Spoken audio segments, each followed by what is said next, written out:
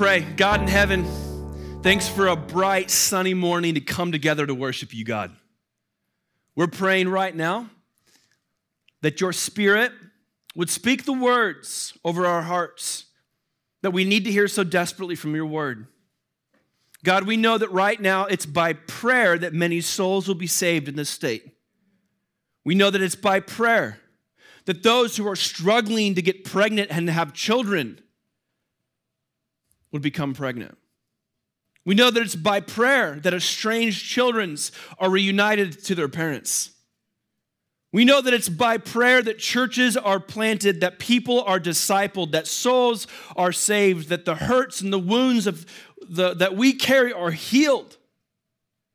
It is by prayer, God, that we are believing you are here. We ask that you would speak directly to us this morning, God, as we look to your word. We love you. We thank you for your word. We thank you for this community. The people of God said, amen. Well, good morning to anyone who's perhaps new with us this morning. My name is Luke. I serve as one of the pastors on staff here at Mercy Road. And it is my great privilege to launch into our second to last Sunday on the topic sacred.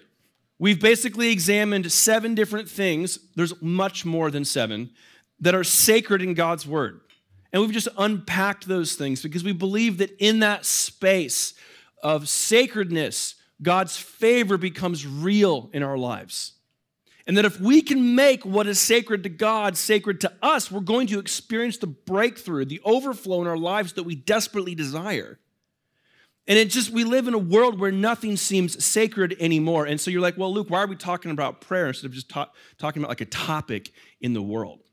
It's because in the place and space of prayer that the sacred communication between us and God transpires. William Tyndale passionately believed everyone in England, from the king to the servant, should have access to the Bible. A scholar who could speak both Hebrew and Greek, he was one of the first people to actively fight for freedom for the masses, to read the Bible for themselves, to let God's work speak to them personally rather than through the voice of a local priest. Tyndale passionately challenged the church's reluctance to provide Bibles in English. And the establishment eventually grew wary of Tyndale and eventually sentenced him to death. And just before William Tyndale took his last breath, before being executed publicly by the church in England all those years ago, he cried and uttered one final prayer. And the prayer went like this: Lord, open the King of England's eyes. And then he took his last breath. Tyndale's prayer was eventually granted 2 years later, ushering in the presence of the Word of God into nearly every home in England, which sparked the reformation of Bibles being printed in English that you and I enjoy today. Prayer has changed the world. Prayer has changed the world. Jesus' prayer in the Garden of Gethsemane just before he was crucified is one of the most gut-wrenching, yet encouraging, painful, yet praiseworthy prayers ever uttered. The Son of God knows what has to happen to him to bring all of us into right relationship with God the Father. He pleads with his Father to take the cup of suffering away if there is any chance, but he knows what has to happen. So Jesus utters these words to his Father in the garden. He says, "Not my will, but your will be done." Not my will, but your will be done. That prayer shows Jesus' obedience unto death that brought us back into relationship with God. And it is a prayer that countless Christians have prayed ever since. It is a prayer of complete abandonment. And through tears and pain, Jesus prayed that prayer. And through tears and pains in 2023, you can also pray that prayer. Not my will, but yours be done. Prayer has changed the world. And prayer can change your world and the world of those around you. For example, Philippians 4, 6 through 7 says this. It says, do not be anxious about what? Anything. But in every situation, by prayer and petition, with thanksgiving, present your requests to God. And the peace of God, which transcends all understanding, will guard your hearts and your minds in Christ Jesus. Friend, could your life right now be filled with anxiety? And could your life be marked by doubt or dread or impending doom? Because your life is absent of prayer. Could your life be suffering from the anxiety that comes with the normal flow of life's routine? And you're constantly looking to the world for solutions or a coping skill of some kind to quell the anxiety or quell the dread or the impending doom. While God's word promises that prayer and anxiety cannot cohabitate in your heart at the same time. By prayer, anxiety evaporates.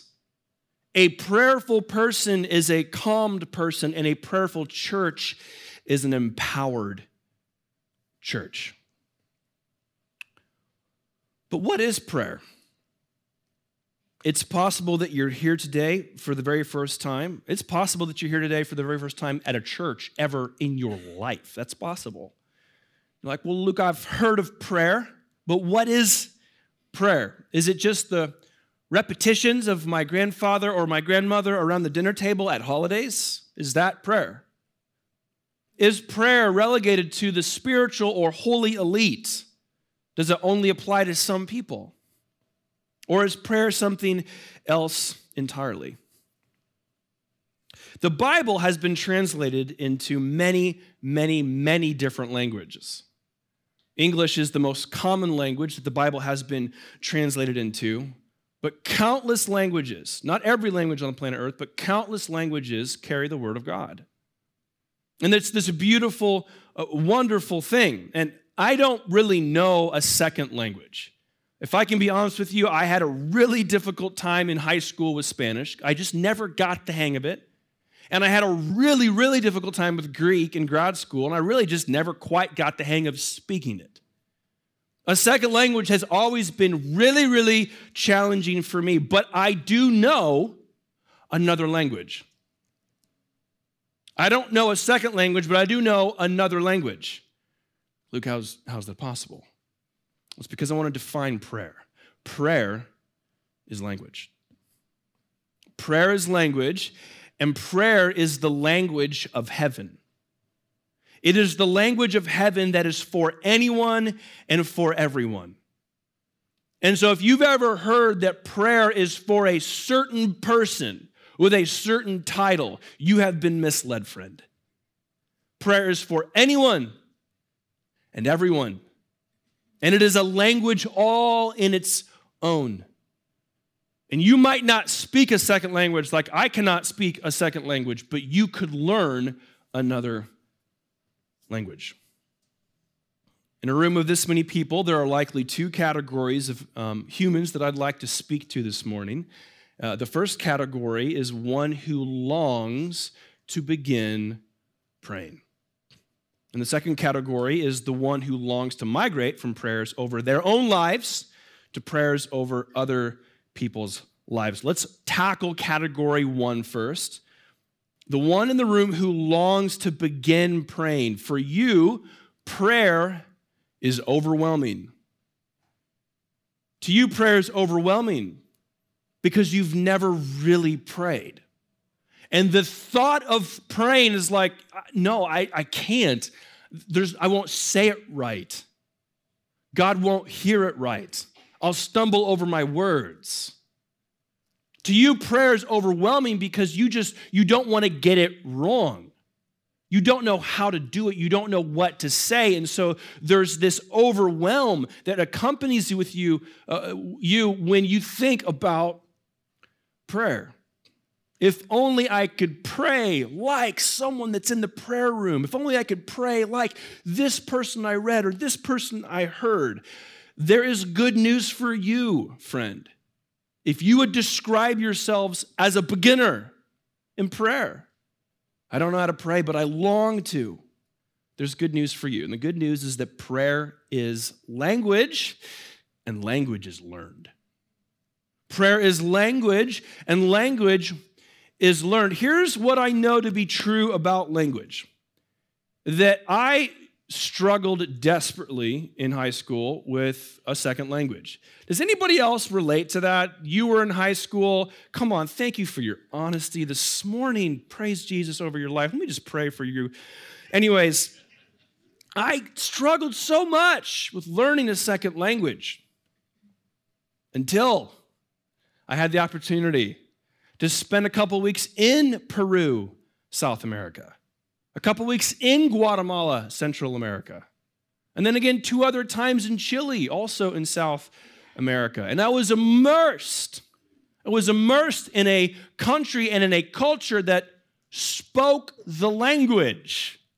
It was their first language, something that I didn't know anything about, but I was immersed and surrounded by people that spoke the language. And there is place to learn language in classroom, absolutely, but I learned more Spanish in that time frame by immersion than years and years of study. What's the point? The point is that prayer is caught as much as it is taught. Do you understand? It is caught as much as it is taught. You, friend, you beginner in prayer, you who longs to begin praying prayers over your own life or just general communication with God, if you long for this, you must get around people who pray regularly. You must begin asking questions of those who pray regularly. If you desire and long to learn the language of prayer, you must go to where people pray and surround yourselves with them. 95% of what I have learned about prayer is listening to someone else pray. And that is the beauty and the power of prayers, that it is a language, and language can be learned. In this particular language, it is caught as much as it is taught. You cannot learn to pray from a 40-minute sermon. That's why we're letting you go early right now. Church is over. I'm just... That's hurtful. Prayer is language, and it needs to be learned, but you cannot learn it in a 40-minute sermon. You learn to pray by praying. My 5-year-old daughter right now is learning how to pray. And she's praying before we eat dinner as a family, and she's praying before we put them into their beds and close the door in the evening. And right now, my 5-year-old daughter's prayer sounds like this. Daddy, Daddy, Daddy, I want to pray. Honey, Mila, go for it, babe. Please pray. Okay. Dear God, thank you for my family.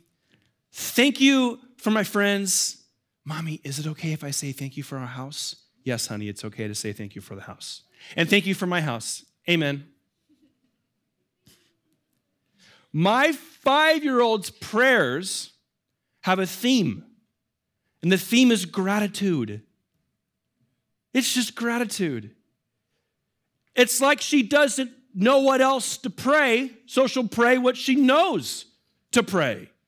She just says, thanks to God for whatever is right in front of her face that she has connected the dots with. Oh, that's valuable and good. I'm going to thank the Lord for that. Okay? Now, some of y'all in this room need to adopt the mindset and the spirit of a 5-year-old child. You must begin by praying like a 5-year-old child would pray. and begin to express gratitude and thanks to the God of the heavens who gives every good thing. And if there's a good thing in your life worthy of praise and thanks, thank God for that in prayer. I'm not expecting my 5-year-old child to be someone she's really not. I'm not expecting her to say certain prayers or make certain connections that wouldn't make a whole lot of sense for a 5-year-old to pray. You just might need to come to terms that in your prayer, you are still a child. You're an infant. And that's a beautiful place to start. So if you long to begin praying in your life, may you remember this story of a 5-year-old child learning to pray. And you can say, thanks, God, for the people around me that helped me to become a better follower of Jesus. Thanks for the employment that I do have, for the relationships that I do have, for the good things in my life that are good. Thank you, God. It's a great place to start. And if you are wanting to begin praying and want to say a first prayer, may you remember before dinner or before bed, you can just thank God for 3 things too. But Jesus in the Gospels does teach us to pray. He does. And did you know that Jesus actually never taught any of his disciples how to preach? And he never taught any of his disciples really how to church plant? And he never really taught any of his disciples how to earn a living? But he did teach them how to pray. He taught them how to pray. He does this in Matthew chapter 6. Would you look at the text with me this morning? It says this in verse 5. Jesus says, and when you pray, assuming that you will, and when you pray, do not be like the hypocrites, for they love to pray, standing in the synagogues and on the street corners to be seen by others. Jesus immediately warns them, don't do the legalistic, showy thing. Don't do it. Don't get out there and start praying big, bold, audacious, God-sized prayers in hopes that everyone will notice you. Be warned. What does he say? Truly, I tell you, they have received their reward in full. It's kind of a rhetorical device here. It's like that's the reward. Being seen was their reward. Verse 6, but when you pray, go into your room. Go into your room, close the door, and pray to your Father who is unseen. And then your Father who sees what is done in secret will reward you. There is a power in this text, church family. The rewarded prayer is the one uttered in secret. It's the one uttered in secret. That might seem intimidating to some of you, the thought of, wait, you want me to go into my room and close the door and be by myself? I hate being by myself. Oh, but friend, in prayer, you're never by yourself. In prayer, you are always in the presence of the living, breathing God. And in that moment, there is a connection between you and the God who slung the cosmos into existence. And there is a prayer that's heard and rewarded. And there is an intentional meeting on the schedule between you and God. Verse 7, it says, and when you pray, do not keep on babbling like the pagans, for they think they will be heard because of their many words. Do not be like them. For your Father knows what you need before you ask him. This then is how you should pray. And so here he's going to offer a framework. He's going to offer a framework, a frame for how we can engage with God by prayer. And he says this, our Father in heaven, hallowed be your name. Hallowed is another word for the word holy, which is another word for the word devoted. So it could be rendered, our Father in heaven, holy is your name, or devoted is your name. Your kingdom come, your will be done on earth as it is in heaven. Let's just pause there for a moment. If prayer is language and language can be learned, then prayer is language for God to hear. Prayer is language for God to hear. Do you know who you're praying to when you pray? Your Father who is in heaven. And some of you grew up without a father. And some of you have had bad experiences with your earthly father. And some of you have projected onto God the Father what your earthly father is actually responsible for. What if in prayer your identity became clear again? Why is this so sacred? Why is prayer so sacred? It's because your identity is on the line. Priscilla Schreier says, fervent prayer keeps your true identity in focus. In focus. He goes on, verse 11, it says, give us today our daily bread and forgive us our debts as we also have forgiven our debtors. Let's pause there again. It says, give us today, including myself, and forgive us our debts, including me, as we have forgiven those that have harmed us or wronged us, assuming that we have forgiven them. The prayer assumes that we have forgiven them. So prayer is not just language for God to hear, it's language for me and others to hear. Prayer is language, and language is learned, and God hears it, and I hear it, and others hear it, and acknowledging your neediness before God is humbling and necessary and a good thing. Because your Father in heaven, you have a Father in heaven. And there's nothing quite like a child depending on his father, depending on her father. And many of you don't like the idea of God being a father because you've got the baggage and you carry it. Well, carry it to the feet of Jesus today. Because by prayer, our identity becomes clear and in focus. We are a child of the King.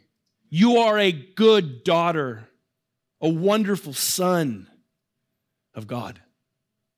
And it's only in prayer that we are reminded of this truth that carries incredible weight.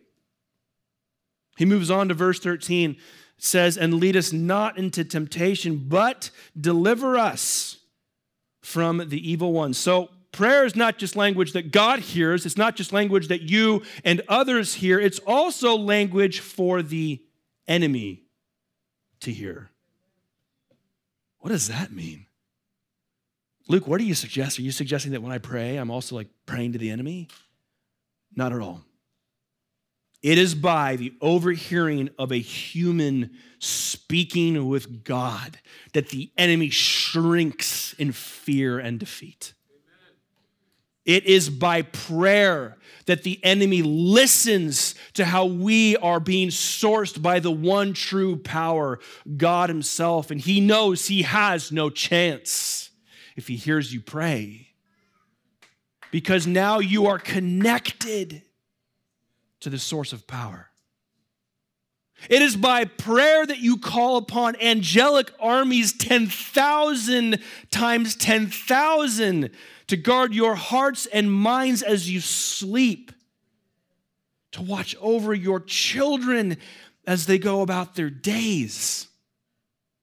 It is by prayer that many lost souls will be saved. It is by prayer that the Spirit is poured out onto believers. And by the mighty precatory prayers that are prayed onto the heads of the enemy's staff, foiling their schemes. If you want to see the enemy evicted from your life, it is by prayer. If you want to see angelic armies guard your family and your children, it is by prayer. If you want to see the church, the kingdom of God, spread like wildfire, it is by prayer. You must know that you are one uttering away from connecting with the God of the heavens and the earth. It is by prayer that God now knows that you are connected to the source of power. And many of you feel powerless. And many of you feel powerless in your home, with your children, with your spouse, with your work. You feel powerless in your community. You feel powerless because of sin. You feel powerless, fill in the blank. But could you today come into agreement that you can now become a person empowered by prayer? You can become a person who is now empowered to bring the gospel into every dark corner and crack of this city. And now you are a person empowered by prayer because you're now praying for your spouse who's going through what they're going through. Or you're praying for your child because they're going through what they're going through. Do not underestimate the power of prayer. It makes the enemy shrink back in defeat. May you believe deep down in the very fibers of your being that it is by prayer. It is by prayer that the world will change. Prayer will change your world. You just must allow it to by praying. And if you're like, I don't know where to start like a 5-year-old child. Begin offering gratitude and thanks. It's a great place to start. It's okay. No one is keeping a prayer scorecard in your life, competitive people. Nobody is being like, that was more like a 5 out of 10. You've got some work to do. No one is doing that. And perhaps you might be doing that. Well, stop it. Just cut it out. Just like a 5-year-old, begin uttering gratitude to your Father in heaven. And allow the framework of the Lord's Prayer give you an idea of how prayer is language. Language is learned. It's language that God hears. It's language that you need to hear and others will hear around you. And it's language that the enemy hears. So now that you've got a starter kit for prayer, there is no reason, brother or sister in the Lord, that you can go about your week this next week and not begin a life of prayer. You have no excuse. And if you come up with excuses, guess who came up with them? You. And the enemy's like, that's a perfect excuse. Now they're not connected to the source of power. Remember that, dear friend. It doesn't matter what you say, it matters that you say. Begin a life of prayer. Now, that we've addressed category 1, I want to address category 2. And obviously, categories are the quickest way to be like, oh, there's an us and them. And that is clearly not the point. The category is now I'm speaking to someone who has had a life of prayer, who longs to see the life of prayer that they have had go into other areas, that they can begin not just praying prayers over their own lives, but begin praying prayers over other people's lives. They can begin to see it as a ministry, a powerful, effective ministry. Because remember, it is by prayer that churches are planted, disciples are discipled, that lost people are saved. It is by prayer that we will see the kingdom expand in Indianapolis. It is by prayer that this local church will grow. And so, category 2, the one who longs to migrate from prayers over their own lives to prayers over other people's lives. And if that is you this morning, I want to share just some key thoughts about this. Some general thoughts about how to begin a prayer life that it's not revolved around just you. And it's very important that you, as a follower of Jesus, assuming that you are a follower of Jesus under the sound of my voice for category 2, it's important that you pray for you. It's important that you pray for your family. It's important that you keep in mind that there are people maybe in your home that need to be prayed for regularly, including yourself. So please fight the urge and the temptation if you're just like, let me go pray for everyone in my life, but then forget about praying for yourself. That will not serve you very well. So consider it like this. If you can begin a life of prayer where you have sufficiently prayed for yourself, sufficiently prayed for those under your responsibility and care, I think you will be fueled in prayer, by prayer, to then pray for others as well. The crazy thing about prayer is that the more you pray, the more you want to pray.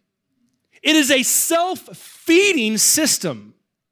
When you pray and you begin praying, your energy doesn't go down, it goes up. Everything else in life is the other way around. When you go for a run, you weird runners that run, right? You can only run for so long before your body begins to get tired. This is even true on our devices and on our screens. Our eyes get tired by looking at screens for so long. We eventually get exhausted. Prayer is the opposite experience.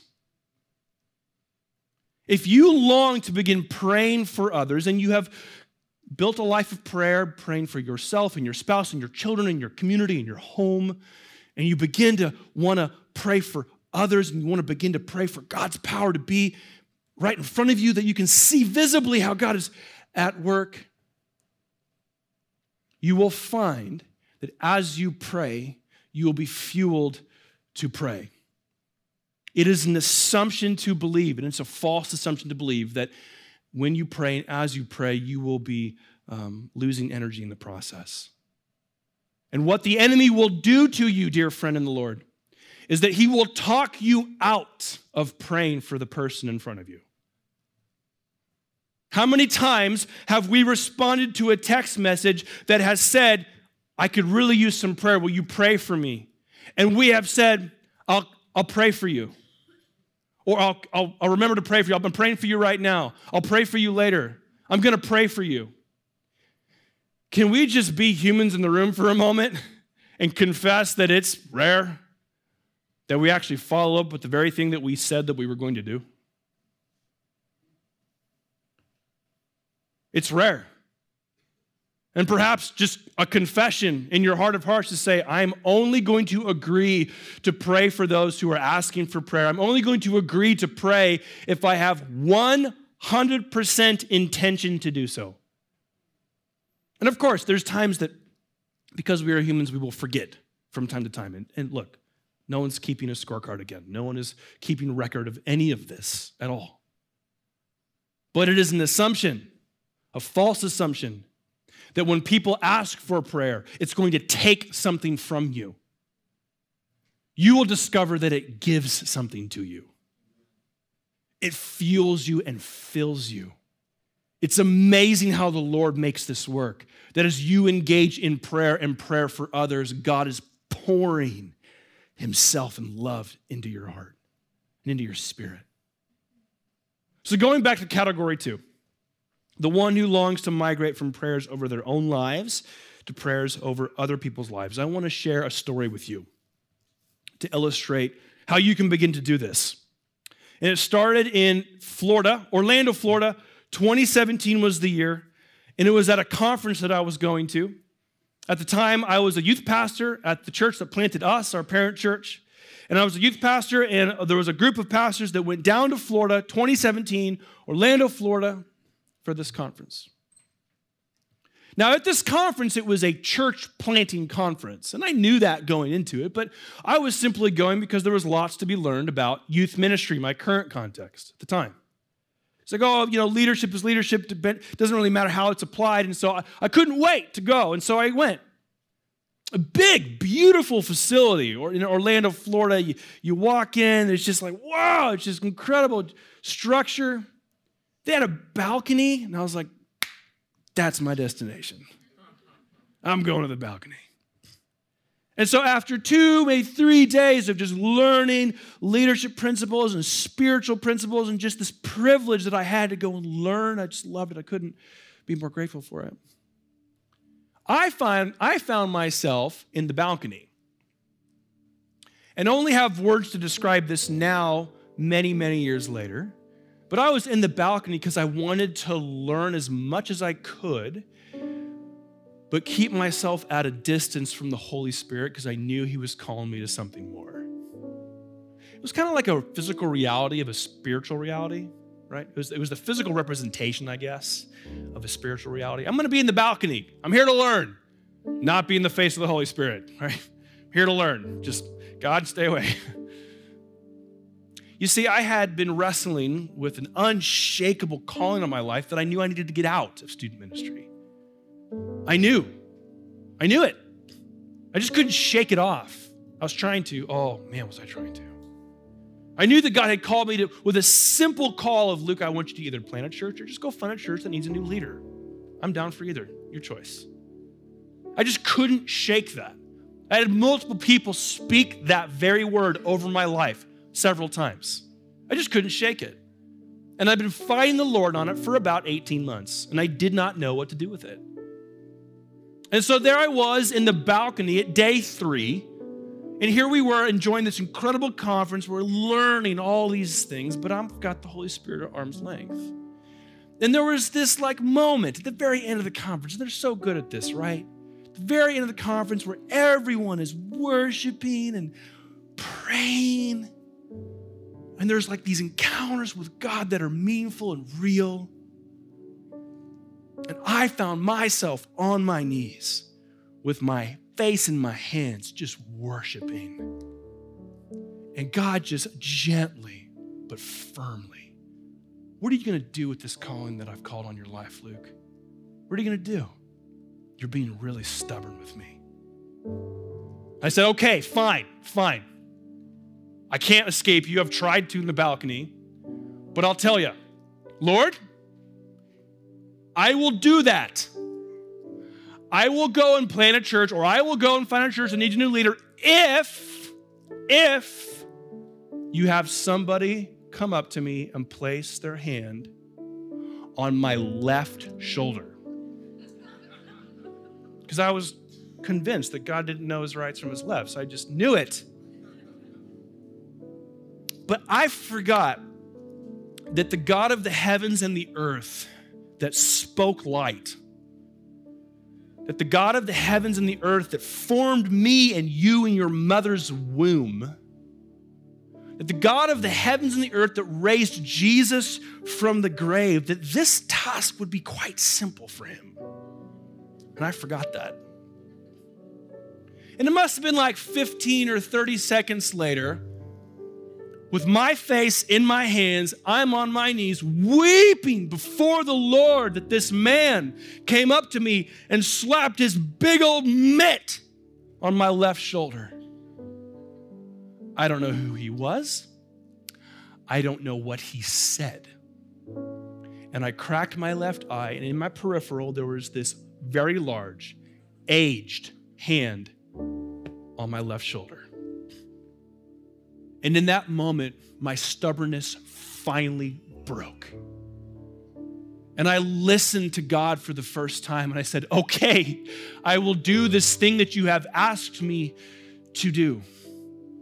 I don't know what this person looks like. I will not recognize them in heaven. I could not tell you what their voice sounded like. I just know that in the moment, the prayers that this man was praying over my life brought me into obedience. This church was planted by an unknown, unnamed man at a conference in 2017. Please do not underestimate the power you have to pray over someone else's life that might bring them into obedience with the Father.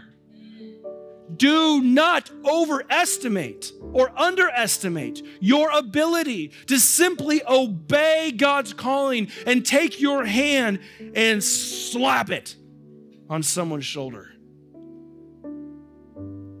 And just start praying the prayers that God has asked you to pray. What is the point, friend? Christian, brother or sister, you must obey the prompting.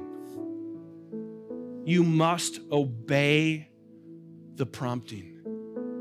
That man obeyed the prompting. He came up to me and he prayed for me, and I didn't ask him to, but oh, did I need him to.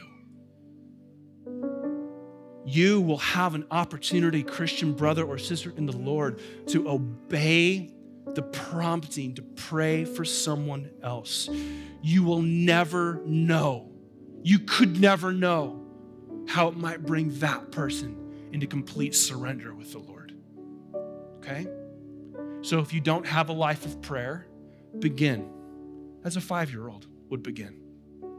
And if you do have a life of prayer and you want to see the kingdom expand and souls saved and the poor served, and you want to see wounds healed and families reunited, begin obeying the prompting. And there is a prayer room, quite literally, we've built a prayer room into the structure of this facility so that people that desperately need the prayer that they need can ask for the prayer that they want. So God in heaven, may every soul in this room feel empowered in this moment because they have clearly discerned their identity as a daughter or as a son in the Lord. And they are moved to do one of two things: to either begin a life of prayer, like a 5-year-old would, and just utter comments of gratitude and thanks for the Father who provides all things that are good. Or for the brother or sister who's been praying for many years, but longs to begin praying in different ways for other people so that they would be fully surrendered before you, God. May each of those persons have the courage today to begin doing so. In your mighty and your perfect and your powerful name we pray, God.